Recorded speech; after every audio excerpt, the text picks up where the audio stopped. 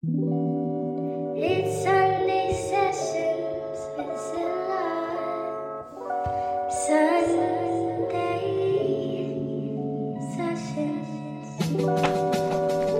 What's up, y'all? It is Scylla here with your episode 2 to Sunday Sessions with Scylla.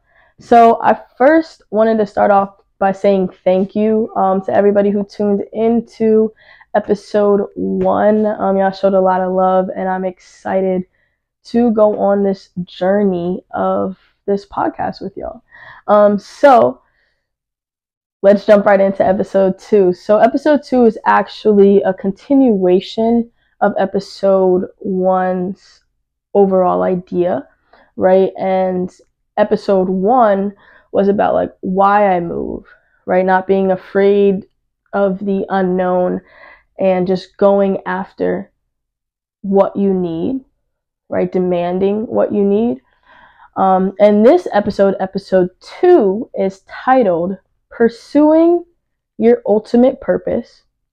I loved teaching, but I had served my purpose. Right? So, episode 2 is about purpose, right? And when I say purpose, I say that because everyone in our society, right, serves a role. Everybody plays a part. Everybody has a purpose, right? When I think about my purpose specifically, right, why was I put on this earth?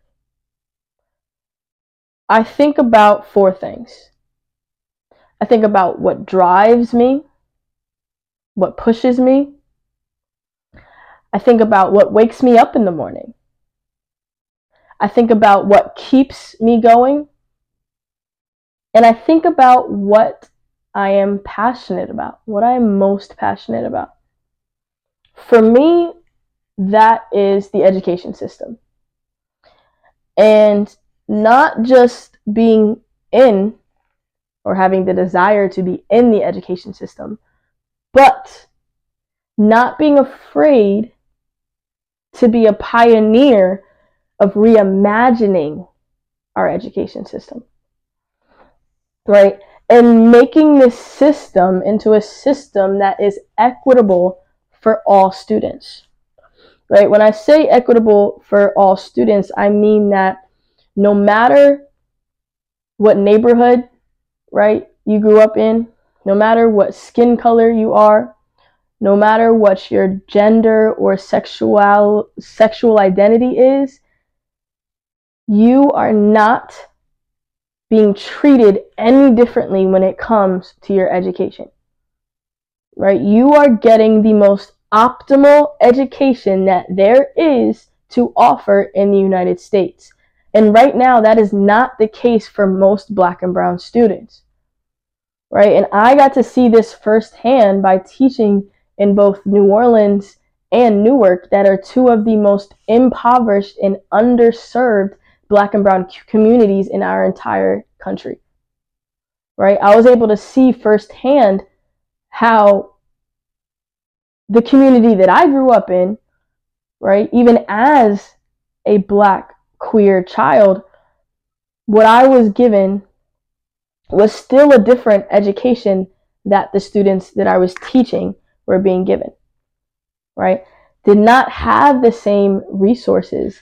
They did not have the same means to access, the same goals that everybody in the country is supposed to be, assessing, right? Everybody, when they get through school, right, they have to pass these tests, right? They have to take, if they want to go on to secondary school, they have to take these ACTs, these SATs.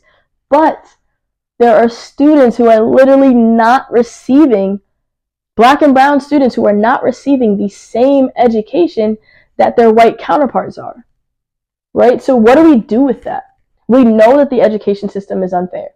For lack of a better term, we know that the education system is fucked up for Black, brown, for queer students, right? But what are we going to do about that, right? Are we just going to teach and just going to be a part of the system, or are we going to push back?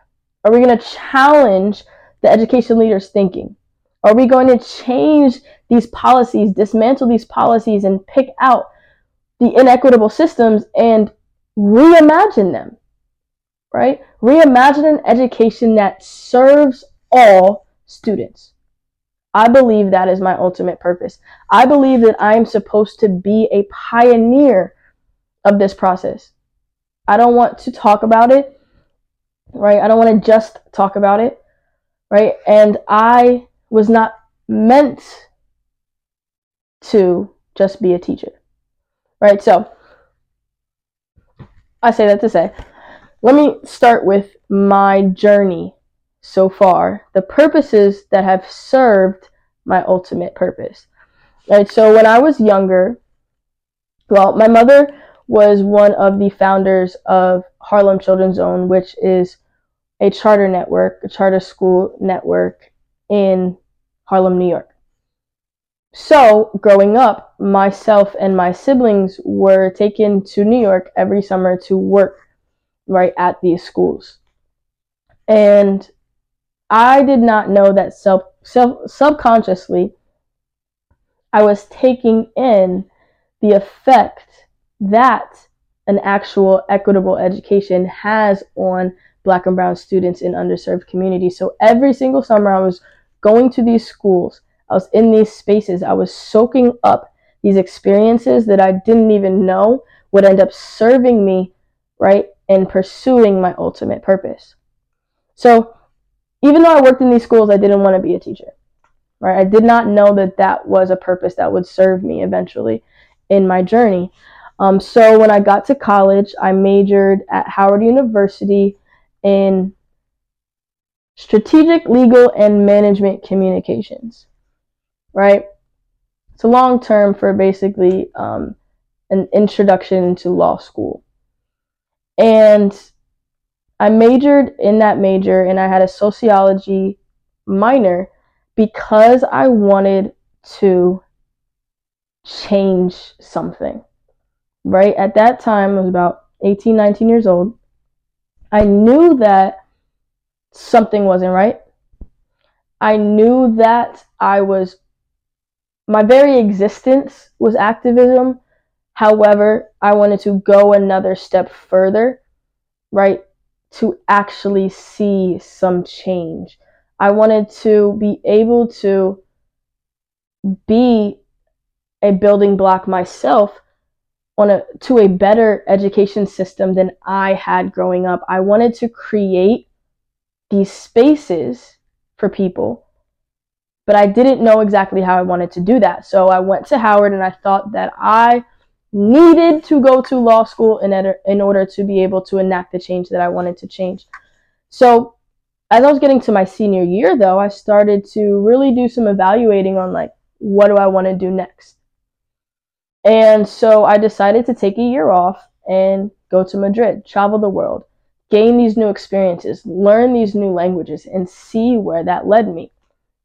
Take this chance and just see, what comes of it. So I ended up going to Madrid, and the most accessible way to be able to travel the world at the time that I wanted to do it was to teach English. So here I am getting my first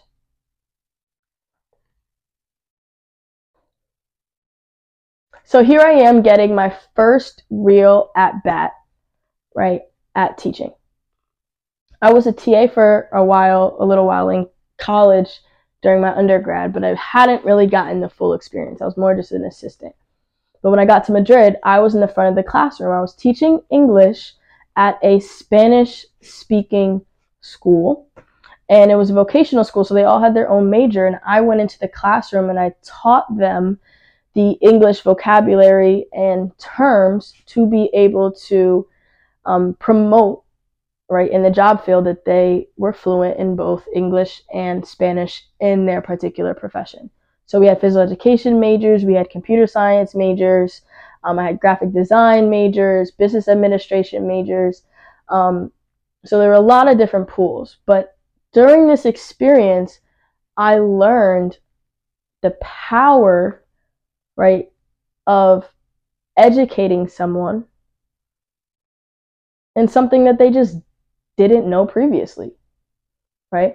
I was able to see firsthand what my influence of not just my identity and my being, but what I actually had to teach people, right? How it could help them, how it could give them the tools to be better in life. So I'm like, wow, I really am enjoying this gratifying feeling that I get from teaching.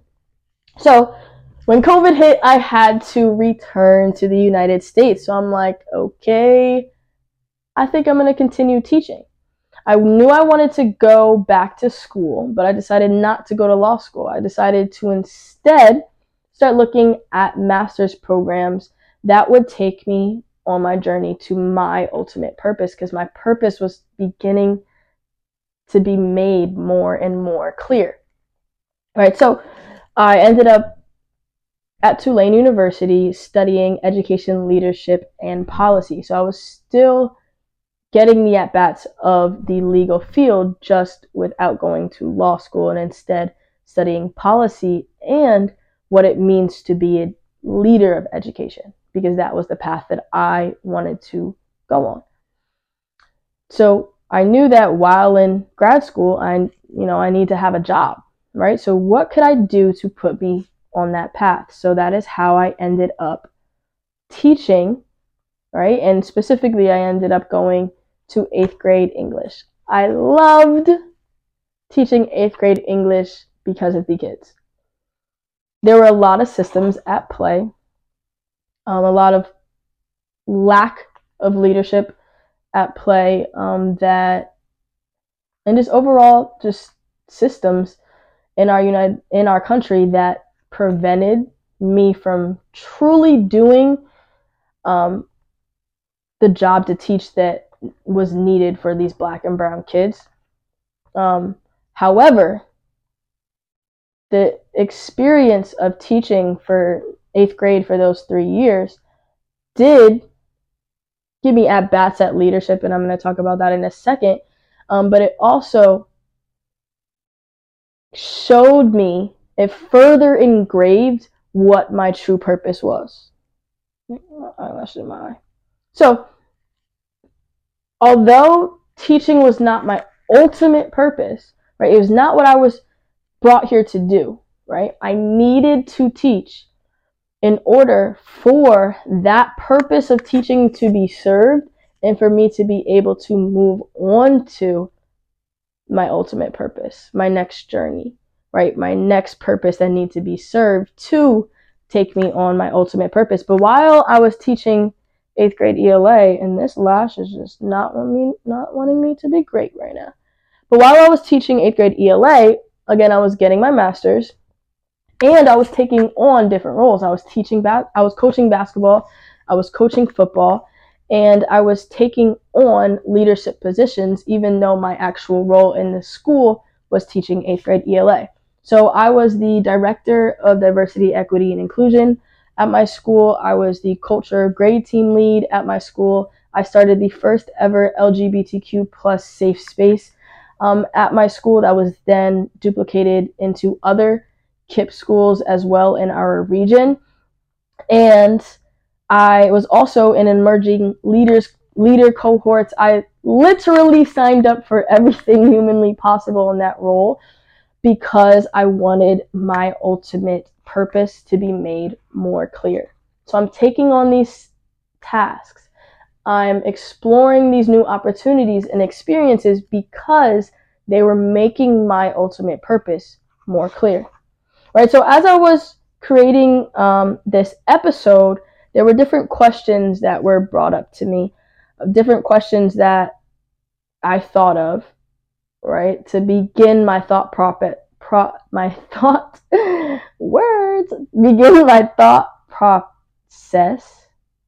on what my purpose truly was. That was like a whole tongue twister. But I'm going to share these questions with you because they helped my thinking. And I hope that you can also ask yourself these questions and get yourself thinking about what your ultimate purpose is, and if you are currently serving a purpose that is setting you up to be on that journey.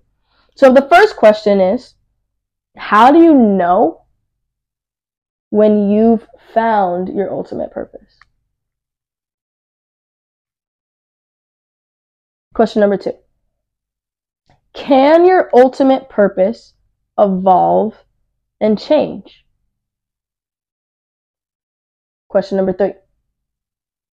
What does it cost to pursue your ultimate purpose? Like, what do you have to give, right, to get there? And last but not least, question number 4.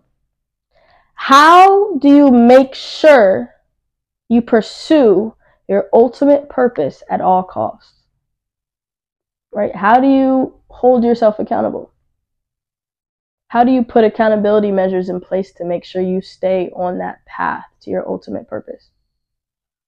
Right? These are some questions that we can be asking ourselves.